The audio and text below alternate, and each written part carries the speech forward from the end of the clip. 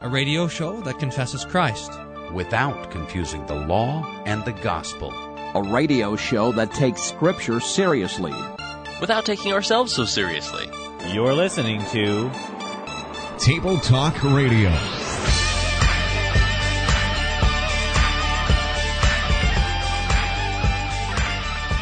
Is that Jesus can return at any time. He's not waiting for a Japanese nuclear power plant to melt down. No, the thing that's holding him back is his patience and love for lost humanity and nothing else. There are no events that need to occur before Jesus comes back. And so seeing all the things that happen around us and saying, hey, that means Jesus is coming. The answer is no, that's wrong. That's a wrong way of looking at it. Jesus can come at any moment. Have mercy on me, O God, according to your steadfast love. And Luther says the only way that the pronoun me and God could be in the same sentence is by this verb, have mercy. I've given myself the new nickname. I've thrown aside all the other accolades that you toss at me so freely, Evan. They feel like wine. Bull rider. Yeah, and what else am I? I can't remember. I can't remember them all either. They're just too numerous. 48 minutes of torture. This is Table Talk Radio. You know, the beginning of the bump, it came on. I said, wait, that sounds like me. Oh. Are you serious? How many times have you heard that now? I don't know. Oh, my goodness. In today's broadcast of Table Talk Radio, we're playing Which Ladder with Pastor Wolfmiller's favorite video ever. Yes. He sent this to me, and it was entitled A Case Study in... Oh, wait. Am I going to ruin it? I don't want to reveal it because I want the Which Ladder game to be a mystery. Mystery. It's mysterious. That has nothing to do with what the clip is about. No, nothing at all. All right, and then after that, we're going to be responding to your emails. So if you have a question, email it to questions@tabletalkradio.org, or you can give us a call, 1-800-385-SOLA, 1-800-385-7652. We'll hit the voicemails as well. So, Pastor Wolfman, do you have a theological buzzword for me? Indeed, I do. It is the word Kyrie. This reminded me of the last show that we did when we were doing the Greek vocab quiz. Kyrios is a Greek word meaning, the only reason I can remember that because it was yesterday. Why are we recording a show every day? Something because of you. What is the problem? What is my problem? I have no idea. Anyhow, Kyrie is the Greek word for Kyrios, which means Lord, and it's the beginning of this prayer that always comes up, Old Testament and New, where the people come to Jesus and they say, Lord, have mercy. It's the fundamental prayer. And in the offices of the church, when we come to pray together as a congregation, there's always two prayers that are in every single office, and that is first the Lord's Prayer, and second is the Kyrie. It's in everything. I mean, it's in the suffrages, it's in the matins and vespers, and the divine service, always praying the Kyrie. And normally Kyrie and Lord's Prayer are right next to each other, except in the divine service when Kyrie comes at the beginning, Lord have mercy, Christ have mercy, Lord have mercy. And the Lord's Prayer comes later, accompanying the Lord's Supper. Boy, look at you. So, I mean, if I didn't know any better, I would have thought you just did some show prep. But I know better, don't you worry. You do. In fact, what did you say right before the show? What? Are you ready? He said, "No, don't worry about that." Just go ahead. Irrelevant question. All right, my theological buzzword for you is benediction. Whoa. Yeah. Look at all this Greek-derived English words. Benedictatio. We have a couple benedictions that we use in the church. There's the Aaronic blessing, from Numbers 6. So the Aaron says, the Lord bless you and keep you, etc. This was used in the temple and at synagogue at the end of a service. And this is one that Luther wanted to retain in the church, too. And it conveys that the congregation has received salvation of God by the means of grace, and is now blessed by the triune God. So this is what we're saying in the benediction. And then there's also the apostolic benediction from 2 Corinthians 13, etc., which we use usually at the end of prayer services like matins or vespers. But this is what a benediction is. So benediction. Good. I wonder what the points are like this show. Starting to think about that. Whoa. Don't get ahead of yourself. You got at least 3 segments 48 to figure minutes. that out. I wouldn't worry about that. Okay, so why don't you first explain the rules of which ladder, and then we'll get into it. Okay, we're playing that already. Now, the way this thing works is there was this fellow that we'd like to talk about, Adolf Kaberle, who wrote this fantastic little book. At least I know the first 5 pages are fantastic. So in these first 5 pages, he talks about the 3 different ladders that man builds to heaven. See, that's funny because Pastor Wolfman doesn't read books, and secondly, because you really do get the 3 ladders right away in the book, and then the rest you're just trying to figure out what this German is talking about.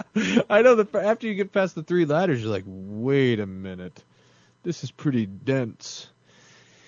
At least that's what I've heard from people that have tried to read it before. I don't read anything longer than 10 pages, by the way. We're doing this journal? Really? Oh, by the way, dear true? listener, aroundthewordjournal.com, you can go to this journal that we're doing. This thing's going to be like 120 pages, which means even though I am the editor of the thing, am not even going to be able to read it. Way too long. It's got way too much doctrine, theology, Bible study, and all this stuff in it. I don't need to be reading it because I am officially, have I told you this? The executive director of Theological Awesomeness? Did I tell you that? We made a LLC for this, a corporation, so that people, if there's something bad, if their journal catches on fire, they can't sue us and take my house or whatever. Right. So we made an LLC, and the government wants you to make up tell you what position you are in the company for the LLC. So in some government office somewhere, there's a piece of paper that says Brian Wolfmueller, Executive Director of Theological Awesomeness. I would love it if you end up getting sued and then you have to go to court. I would like to call to the stand the Executor of Theological Awesomeness, Brian Wolfmueller. We should give ourselves names for this. Oh, we already have them. You're the theological... Wait, I'm the theological bull rider. You're right. Yeah, and you're the radio clown. I wonder, how how you and I both carry around in our back pockets our curricula vitae, all our life accomplishments. And on that, it should say, Executive Director of Theological Awesomeness, Theological Bull Rider, and what else? I need something else. You know how sometimes we actually play the games we're saying we're going to play? So, the 3 ladders are moralism, mysticism, and rationalism. And Kaberle argues that these are the 3 ways that man tries to reach God. Moralism, through good works. Rationalism, through thinking, sorting things out. And mysticism, through the internal, immediate experience of the divine nature. Sometimes emotions, but it's not just emotionalism. It's more than that. It's this immediacy sort of thing. These are the 3 Can we ladders. talk about that? Because this came up recently. What is the difference between, and I think I know the answer, but what's the difference between mysticism and emotionalism? Well, first of all, emotionalism doesn't necessarily have to have anything to do with God. So you could you could have kind of an emotionalistic kind of person there, and they get very moved by pictures of cats on the internet and stuff. So it's not, emotionalism is not necessarily theological. But mysticism brings a lot of theological assumptions with it that emotionalism doesn't. Emotionalism says that our chief experience as human beings is an emotive one. It's this non-rational, emotional, reaction to things. But mysticism brings along with it the understanding that man is good enough to experience the presence of God, and that God is interested enough to let us experience his immediate presence. And when we say immediate, by the way, we don't mean like right away. We mean unmediated. There's nothing that stands between the divine nature and our psyche. Right. Okay, so what clip do you have? You're supposed to laugh when I say psyche. I was laughing harder at the pictures of kittens. How did you know what I was doing earlier? That, by the way, is the full name of the rapper who said Gangnam Style. Psyche. It's Psyche, the short. Anyhow, that's how relevant I am. That's about it. If anyone's wondering out there, I wonder how relevant Pastor Wolfmueller is. Now you know. Well, he knows the most popular dance song at the moment. That's about all the relevancy he has. I'm going to stand up and do the dance during the break. Oh joy! Now all of our listeners are thrilled that we're not doing this live on YouTube right now. All right, so this thing is this video that we're going to listen to. It's a video The audio of this video that we're listening to is it's the advertisement for a retreat center. I don't even know where this is, but It is in Hot Sulphur Springs, Colorado, your neck of the woods. ooh dang. Are you going to go over there and give a copy of this show to these guys? I've never been there. No, I've never been there. What are you talking about? Where is Hot Sulphur Springs in relation to I'm Aurora? looking it up right now. Okay. Well, we have about 50 seconds before we have to go What? to a break. So tell you what, why That don't... was a complete waste of time. Why do we go No, to break it's early? not a waste Can we of do time that? because during this break, our listeners are going to go to our website at tabletalkradio.org, and they're going to check out our merchandise shop. And they're going to find that there's Table Talk Radio bibs to get some baby vomit all over. And there's a little doggy dish, the fine dining for your four-legged friend. I should get that for my dog. For Sage, Yeah. the hippie-named dog. It's not a hippie. Anything Poor Oregon dog. related to Your you dog- is hippie related. Your And- dog and probably isn't wishes he was being Colorado. Isn't it funny that you always accuse Oregonians and anything Oregon related to be hippie, but yet it is the state of Colorado, mind you, that voted in the use of marijuana when the state of Oregon voted it down. Did you see me, by the way, giving Professor Pless his book wearing a fleece? That was pretty bad. That style right there. It's classy up in here. All right, we're going to go to commercial break. You're listening to Table Talk Radio. When we get back, we're playing Which Ladder first with this promotional video for Toth Ministries located in Hot Sulphur Springs, Colorado. You're listening to Table Talk Radio. Don't go away. I'm a picker, I'm a grinner, I'm a lover, and I'm a sinner. I play my music in the sun. I'm a joker, I'm a smoker, I'm a midnight toker. I get my loving on the run. Not really one of the best decisions you've made today. You're listening to Table Talk Radio.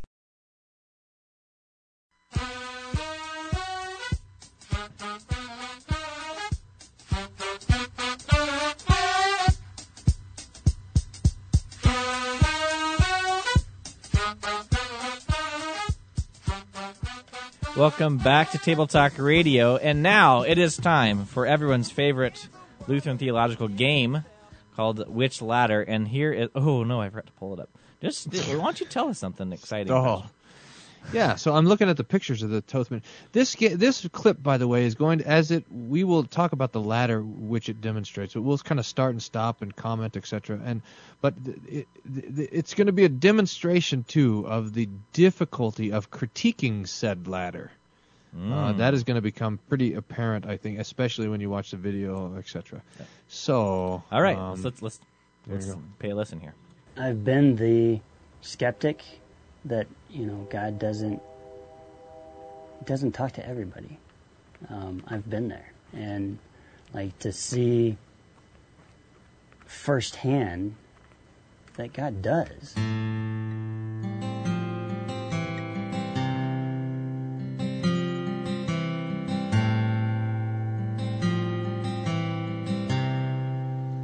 You provide the fire, and I'll provide the sacrifice. When people really realize that God is actually real, because isn't that the question to all of our cynical brains and hearts, is to go, is all of this actually real? I will open up inside, fill me up, God. When I think of the skeptics, especially in the church, I've been there. I've seen that. I've gone down the road of hearing all the right words, doing all the right things, going through all the right motions, and I've seen how powerless it is, right? I've seen people just hurting and hoping to be transformed. I've had, my brothers have just walked away from the church because they don't see anything. There's nothing different. No one's any different. Can we stop it there? Can we pause and unpause? What is it? What's the opposite of pause? The opposite of pause is play. Okay, good. Let me jot that down.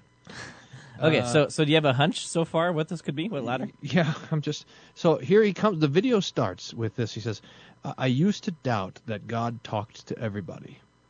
So So already now this is really, I mean, this video is well done. It's already telling us at the very beginning what the conclusion is going to be, and it's going to be this: God talks to everybody, and that's going to be the purpose of this ministry and of this retreat center, to be because being talked to by God is not just something that happens. You have to provide the what? You have to provide the proper surroundings. You have to be tuned in. You have to, or maybe you have to be tuned out. I'm not 100% sure, but you gotta be away from distractions. You gotta be listening. It's like God is like a radio station, but you gotta tune into the right station. And to tune into that station is going to take a particular and unique effort to do that. So this ministry is going to demonstrate that God does talk to everyone. And then the second thing that they started to talk about, this question, is God actually there? Well, he will prove that he's there by speaking to you, and it will be seen in acts of power and transformation. So God will, so that seeing a transformed heart, that God's speaking and now transforming your heart, will be a demonstration of God's real presence. So this is what we have so far, right? Am I getting it right so far? Yeah, so far. Okay. Yeah, so, I mean, this is measured, by the way, should we say, through the emotions, because there's no power of God meter sitting around, you know?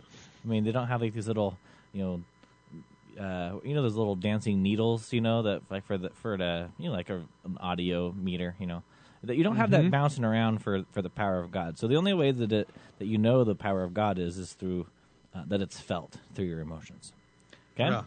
Right. So that might, or at least it's on the inside. I mean, it's not an external thing; it's an internal thing. So something's going on the inside, because God is actually going to speak to you individually. That's the thing that's going to happen here. So. Okay. Well, let's continue on. You provide the Spirit. Getting my generation, your generation, and even some of the younger generations, because religion will disappoint. Whether it's works or fear, it will fail us every time. But getting back to intimacy, our inheritance, it's just freedom. Right, so just up there now. Just up there. Intimacy. So here he's contrasting different ways of looking at of Christianity. He says religion will disappoint, whether it's works or fear. Now this is a different guy. It's an old guy. Maybe it was like Grandpa Toth. He said, works or fear will disappoint, but we got to get back to intimacy and inheritance. So this is what this is doing is it's setting two things against each other. So works and fear versus intimacy, inheritance, and one other word. Did you get that other? And he said another word: intimacy and inheritance, and maybe love or something. And then the verse comes up on the screen. I don't want the presence of God Himself. I don't want anything at all to do with religion. I want the presence of God Himself. I don't want anything at all to do with religion. So that the presence of God and intimacy with God is contrasted against works and what's called religion. Now we know a couple of things. One, we know that mysticism will set itself against both rationalism and moralism. That these things are always they're always seeing themselves in contrast with the other. So that this mysticism is now contrasting itself with moralism. And, Evan, I think this is one of these things that we really got to pay attention to, because mysticism presents itself as the enemy of works righteousness. Mysticism presents itself as a passive reception of the gift of God, which is what we as Lutherans are all about, the passive receptivity of God's gifts, the rejection of works righteousness, you see? So that we in a lot of ways, we are open to this danger of the enemy of my enemy is my friend kind of thing. So, all right, yeah. So, and you have, as you said before, Pasha, that you have ladders go against each other. So you also have this kind of anti-intellectualism too. I think at least that's what it's getting at with the religion thing. You think so? So that not only is it works and fear, moralism, but it's anti-religion, which maybe works too. At least their perceived criticism of religion is that it's works based, or that it's intellectual based. It's doctrine based. Yeah, listen to this quote. I mean, this is on the screen, so I don't think they're going to read it. But this is the A.W. Tozer quote. And watch what it contrasts. I want the presence of God. I don't want anything at all to do with religion. So religion is contrasted with God's presence. You see that? Yeah. That's amazing. All right. So the talk of presence, the talk of intimacy, all of this talk. These are just mystical buzzwords that are just coming out all over the place. Yeah. All right. Let's hear a little bit more. Oh, stop there. Did you hear Man. You hear the song in the background, by the way. What is it? The prayer over and over is fill me up. Remember how this? I mean, when we crunch the praise songs, the mysticism is always talking about being full, and God is like it's a substance that's pouring into us, and all these and all of these liquid metaphors. The song also had at the very beginning the fire metaphor. So now this idea of being consumed, that's all there as well. All right, better keep going. Okay. When we say awakening hope, when we say awakening the sleeping giant of the American church, we really want to connect people with the actual presence, the actual visible manifestation of God Himself. Yes, we want to be great with our theology here, but we are enamored with the theophany, the actual presence, the manifestation of God just completely blowing the doors open in people's hearts. I get so excited. Stop there. Now, you have, do you see, we want awakening, which is another way, is awakening sort of thing. And you see, this awakening and enlightening kind of go together, is that there's this kind of boom, this thing that hits you. And now it says, what we want is the actual presence, the visible manifestation of the actual presence of God. I mean, that's a very specific thing. Wouldn't that be disappointing? I mean, the actual visible presence. I mean, you'd be waiting a long time, don't you think? Oh, because it would never come? Well, if it did come, you wouldn't even know it, because all of a sudden you'd be in heaven, because it would destroy us. I mean, this is the I don't know if it's the problem or the central problem, but this is one of the huge problems of mysticism, is that the Bible says that we cannot see God and live. Nobody has seen God and lived. Remember that? God has to cover himself, he has to hide himself, he has to show his backside, he has to come mediated. That's how God comes. If he came directly, we would be undone. We sinners we do not have the capacity to experience the immediate, indirect presence of God. And we'll have to talk about this on the other side of the break. It's going to contrast theology with theophany. This is just fascinating. Oh, this is great. All right, that after this break on Table Talk Radio, and then after we finish playing the game Which Ladder, we're going to be looking at your emails. So if you have a question for us, questions at tabletalkradio.org. We'll be right back. Surrounded by your glory, what will my heart feel? Will I dance for you, Jesus? Or in all will we stand? Will I stand in your presence? Or to my knees, or will I fall? Will I sing hallelujah? Will I be able to speak it all? I can only imagine. In a recent survey, 98% of listeners can't stand Table Talk Radio. We would like to express our gratitude to those who did not participate in the study.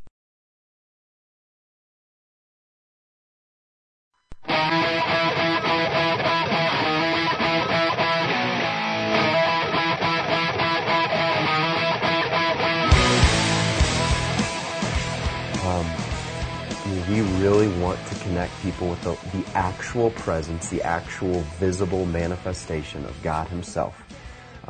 Yes, we want to be great with our theology here, but we are enamored with the theophany, the actual presence, the manifestation of God just completely blowing the doors open in people's hearts. That is Matt Toth of Toth Ministries, and this is what is before us then on Which Ladder. Now, Pastor, here he makes some sort of a dichotomy between a or a distinction between theology and theophany. I think this is so fantastic. Now, you're watching this video, right? I mean, you who are listening are not actually watching this video, but if you were watching this video, pretend we were watching this video. We can put the link up there. This is look at this. You look at these people that are talking, and you just like them. I mean, and the genuine. I have no question of the fantastic genuineness of the people there, and this points to I think one of the difficulties of critiquing mysticism, because of the kind of anti-theological ness of mysticism. It almost of itself despises the critique. You know what I mean? Like if you're arguing with a rationalist, you got no problem, because they'll tell you that you're wrong and you can tell them that they're wrong, and that's fine. Nobody cares. But when you're trying to critique mysticism, it's very difficult, because normally the people who are mystic have also a real kind of a gentleness to them. I mean, it's one of the marks of mysticism. And it's tough. I mean, I look at these guys and I'm like, man, it seems like a really nice guy. But he's just dead wrong. What you're saying is that's oftentimes sort of atheological. Then you come to them with the theological critique, and they're like, hey, we're atheological. Right. Well, they wouldn't say this. They would say, well, we're just about loving Jesus. Yeah. So we're not subject to your theological critique, because look, we're right. loving Jesus. Or now we are the anti-lovers of Jesus. Mm-hmm, It's tough. So it's maybe just a reminder whenever you're working with a mystic, to try to work gently and with patience. In other words, don't do what we do. Why? You don't think that we're gentle enough? This distinction between the theology and the theophany is just amazing. Theophany means the vision of God, or the appearance of God. So we talk about the Old Testament theophanies in the pillar of cloud by day and the pillar of fire by night, or when the angel of the Lord appears to Joshua, or when the Lord walks in the garden with Adam and Eve, we call it a theophany, or even better, we call it a Christophany. It's Jesus there. And that's maybe the point, is that whenever God shows up, he comes mediated through the flesh of Jesus, or through something else like fire or cloud or something. So even the theophany is not the immediate presence of God. The visions and dreams that people had in the Old Testament. And this gets to an email that we have. I better wait to get to it. Yeah. This is God coming in a mediated form, even when he comes to the prophets. So we have this, but what Matt here is saying in the video is that what we're more interested than the theology, we are interested in this direct and immediate experience of God's presence, and that's what we're here for, which is pure mysticism. All right, let's continue. So excited to see people, the hope awakened in them, that there's actually a Father that wants to encounter them, that wants to talk to them, that wants to sing with them, that wants to play with them. Not so that they can have a really sweet high here and go, that was warm and fuzzy and I feel really loved right now, but to actually change the way people think, the way that they actually change their posture in front of God, empowering them to worship privately. That changes everything with their family, their church, but more than anything, their one-on-one private history with God himself.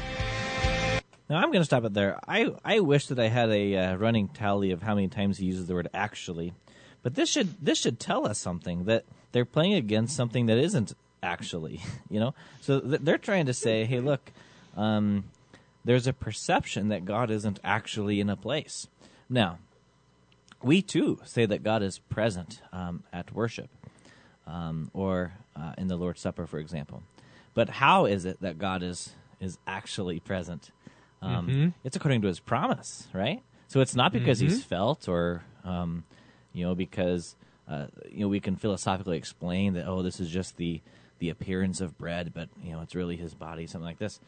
We can just say, hey, look, this is what God promised, so he must be here. And we can just let it stand as his promise, even though it may not even feel like it. Okay, we'll continue.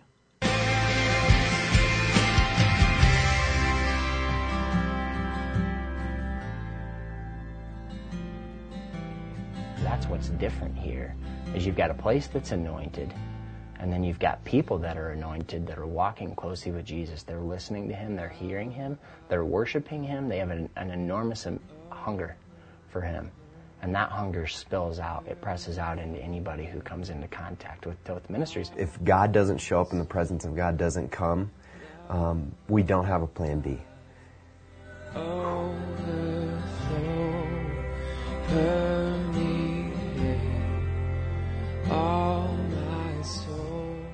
We just don't want to be another cool retreat center or ministry that just gives people a really good getaway.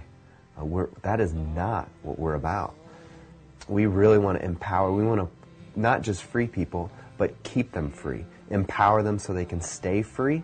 And encounters with God himself in the presence of God is the only way that it will pierce a cynical heart. I will meet somebody who's a Christian or known or been a part of church for a long time. It's like, wait, God speaks? Like, God speaks to you? Does that mean he speaks to me? Or are you just a special person? Are you just one of those people?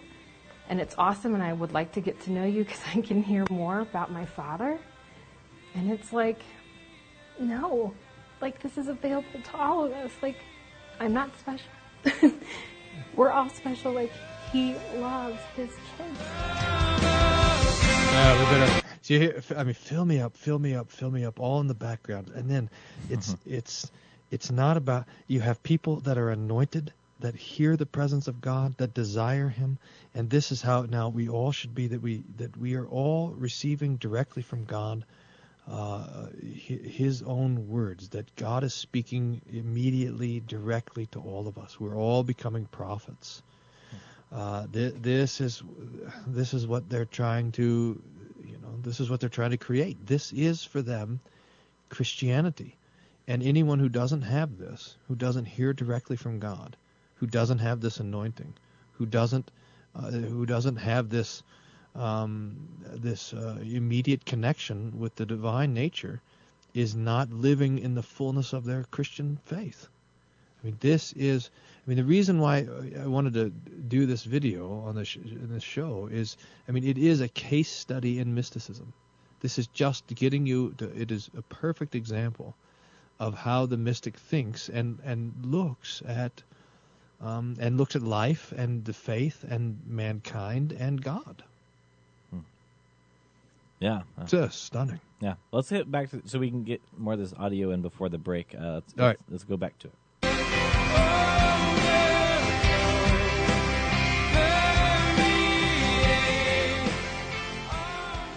I don't think I'll ever be the same. That's cliche, but I don't. I think that so much has changed. It's one of those landmark points in your life where you can't go back to how it was before.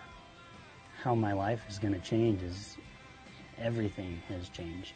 When people hear that God actually speaks to his kids, and that's one of the things he enjoys the most, it's really hard to entertain and fuel the cynical fire. People that have come here leave transformed.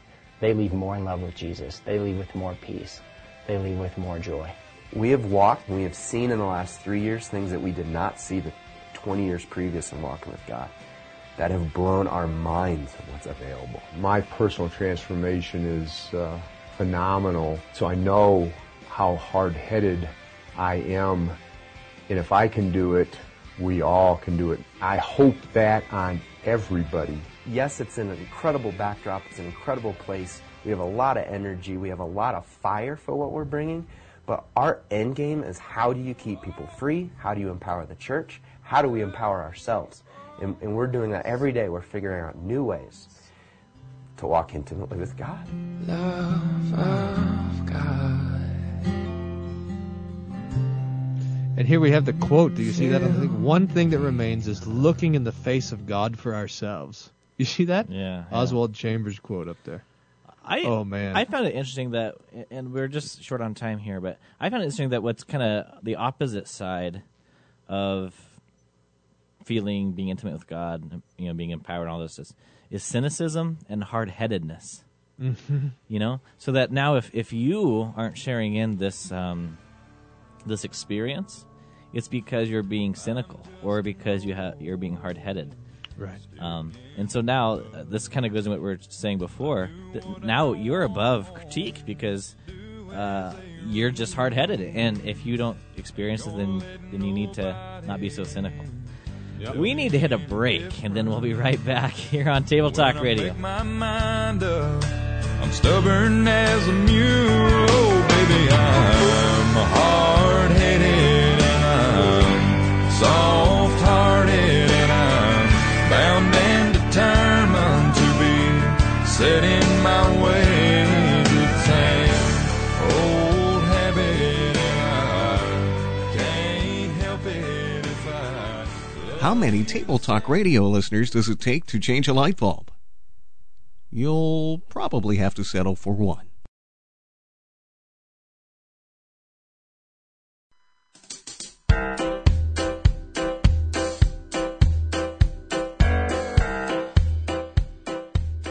Welcome back to Table Talk Radio. All right, Pastor, that does it for Toth Ministries. What are your concluding thoughts here? Now I can't remember if we were talking about this during the break or in the last segment where you were talking about how there's this difficulty in bringing a critique because was that on the air or yeah, in the we're break? talking about being hard-headed and Yeah. cynical. Yeah, the cynicalness there. And now you've removed yourself and you've kind of removed yourself from critique. But look, here, I mean, can we say that Jesus loves us? That God has us tenderly as his children, that God does everything so that we could be his own, and that he wants to draw near to us, and he wants to speak tenderly, and that there's a great deal of laughter and joy and comfort and peace in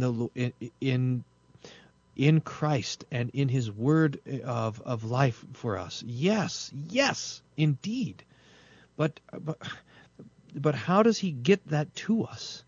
Does he get that to us by some sort of internal and immediate sort of experience that's brought about by being brought into the mountains and being with other anointed people? Or does he give that to us in the preaching of the gospel, in his word, in his sacraments? And the answer is that it is precisely the gospel and the preaching of the gospel that the Lord has instituted to bring us that gift, his compassion and his love and his mercy.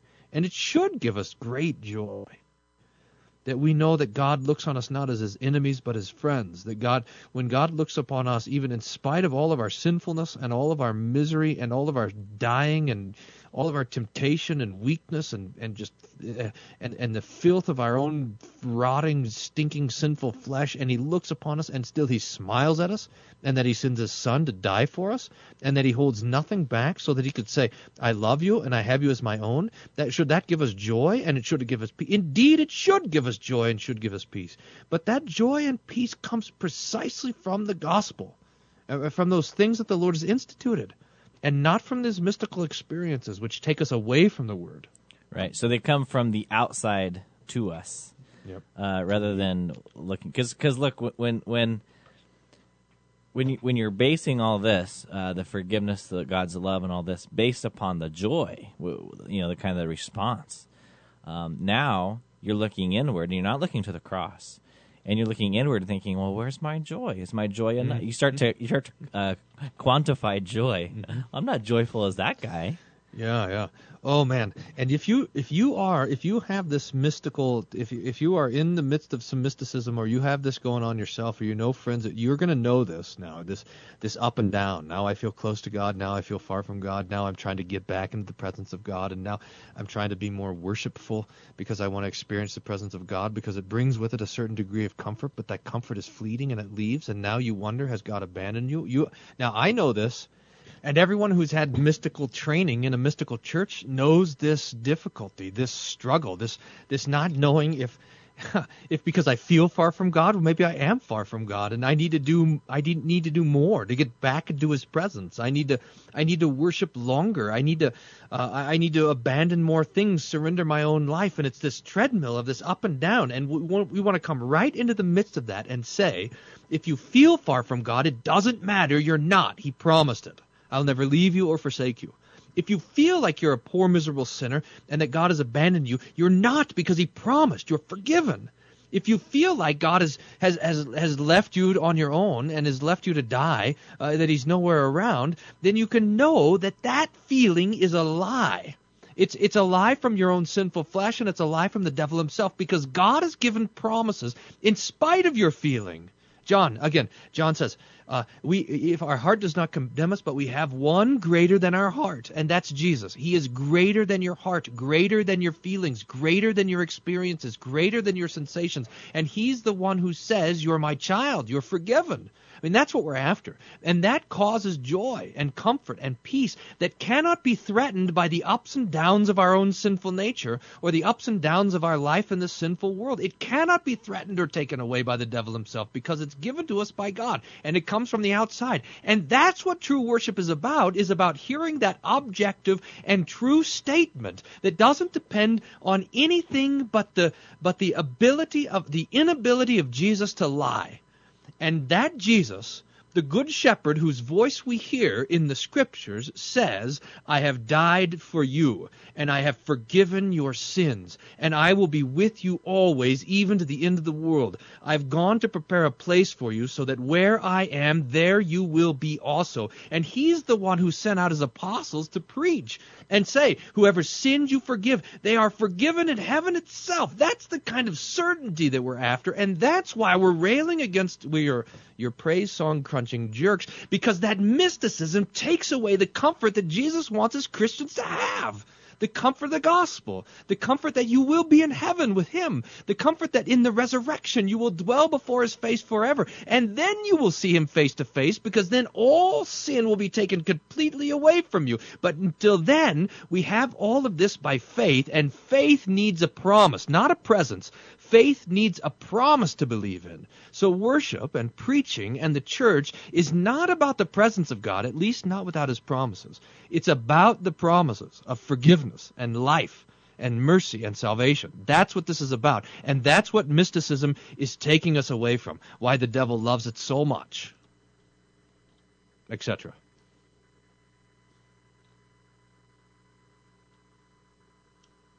Are you there? I'm just kidding.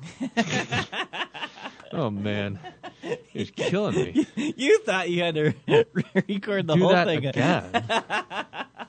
See, the reason that's funny is Pastor Wolfmiller already went on that tirade once, and we got disconnected. He didn't realize he just kept talking and talking and talking. Oh, man. Oh, man. Someone's trying to get on the highlight reel. Man, Well, you want me to send this to Issues Etc. so you can be soundbite of the week, or what? I'll tell you this. I mean, this is it gets to me, because you know this. I mean, you know this. I get it too. That when we sit here and criticize mysticism, you're like, oh, you guys are just kind of being rude, mean jerks. No, there's a. I've never been accused of important. such, by the way. All right, well, I have, and it's frustrating because what you're after is the comfort of the gospel. I mean, that's why Jesus has you and I as pastors. So that we would deliver the comfort of the gospel. And it is really frustrating to see those people who are stealing away comfort with their mystical nonsense then criticizing you. Do you think there's a connection then between the mystic and the anti-holy office people? So that hey, get out of the way, bub. We're trying to have this direct connection. Indeed, yeah. Anything that would threaten to be a mediator, you sit there and say, I forgive you your sins, and they rail against that. I don't need someone to stand there and forgive my sins. I've never thought of that connection. You're clear, yeah, 100%. You're clearing out the middle ground because it's all about the immediacy. Huh. The odd thing is that the mediator, you end up getting a mediator one way or the other, and the mediator that you get when you're a mystic is the praise song. Right, the praise band. But they'll say this: our whole purpose is to get out of the way. Then get out of the way. Get out of there. That's what Zwingli, or that's what Luther said to his mystics. He says, if God can speak apart from the word, then why does he need your words? Mm-hmm. Right. Well, that's what our friend Chris Tomlin said when we interviewed him. Remember that? Yes. He would always constantly talk about how his biggest temptation of being a praise song singer or a praise band player is that he might accidentally get the glory for himself. And we were talking at the time about the irony of that. I mean, how many organists walk out of church going, "Man, I hope I didn't receive some of that glory for myself. I was really playing the organ wonderful today. I hope people weren't glorifying me there." It just doesn't happen, right? Yeah, that's right. That's right. Okay, you know what? We've got about a minute left. So, oh man, you want to do an email? Quick, yeah, go. This is from Matthew in Ontario, Canada.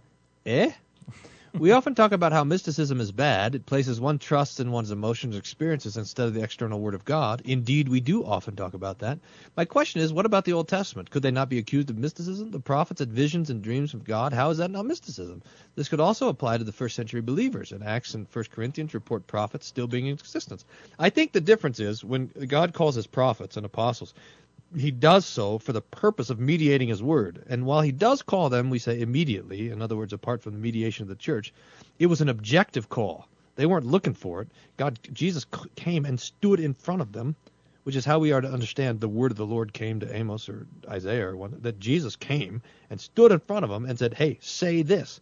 And they didn't have a choice. It was very, very objective and external. That, and they were then commissioned to then go speak this word to Israel or the church. Yeah. And it wasn't that. See, this is what happens: is everyone now, every Christian is looking to be an Amos. Every Christian is looking to be an Isaiah.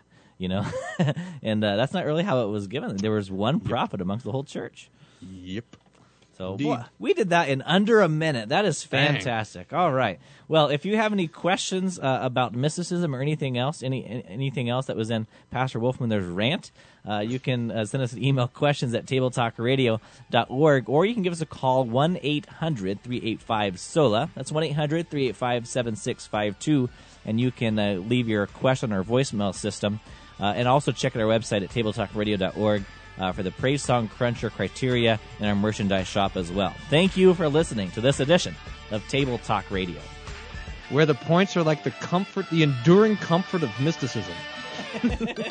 You've been listening to Table Talk Radio. The views expressed on this show are that of the hosts and do not reflect the views or opinions of this station. We would like your feedback on today's show. Call us toll-free, 1-800-385-SOLA. That's 1-800-385-SOLA. Or send us an email, questions@tabletalkradio.org. You can listen again to this show or any of our past shows on our website, tabletalkradio.org. Thanks for listening, and tune in again next time to Table Talk Radio.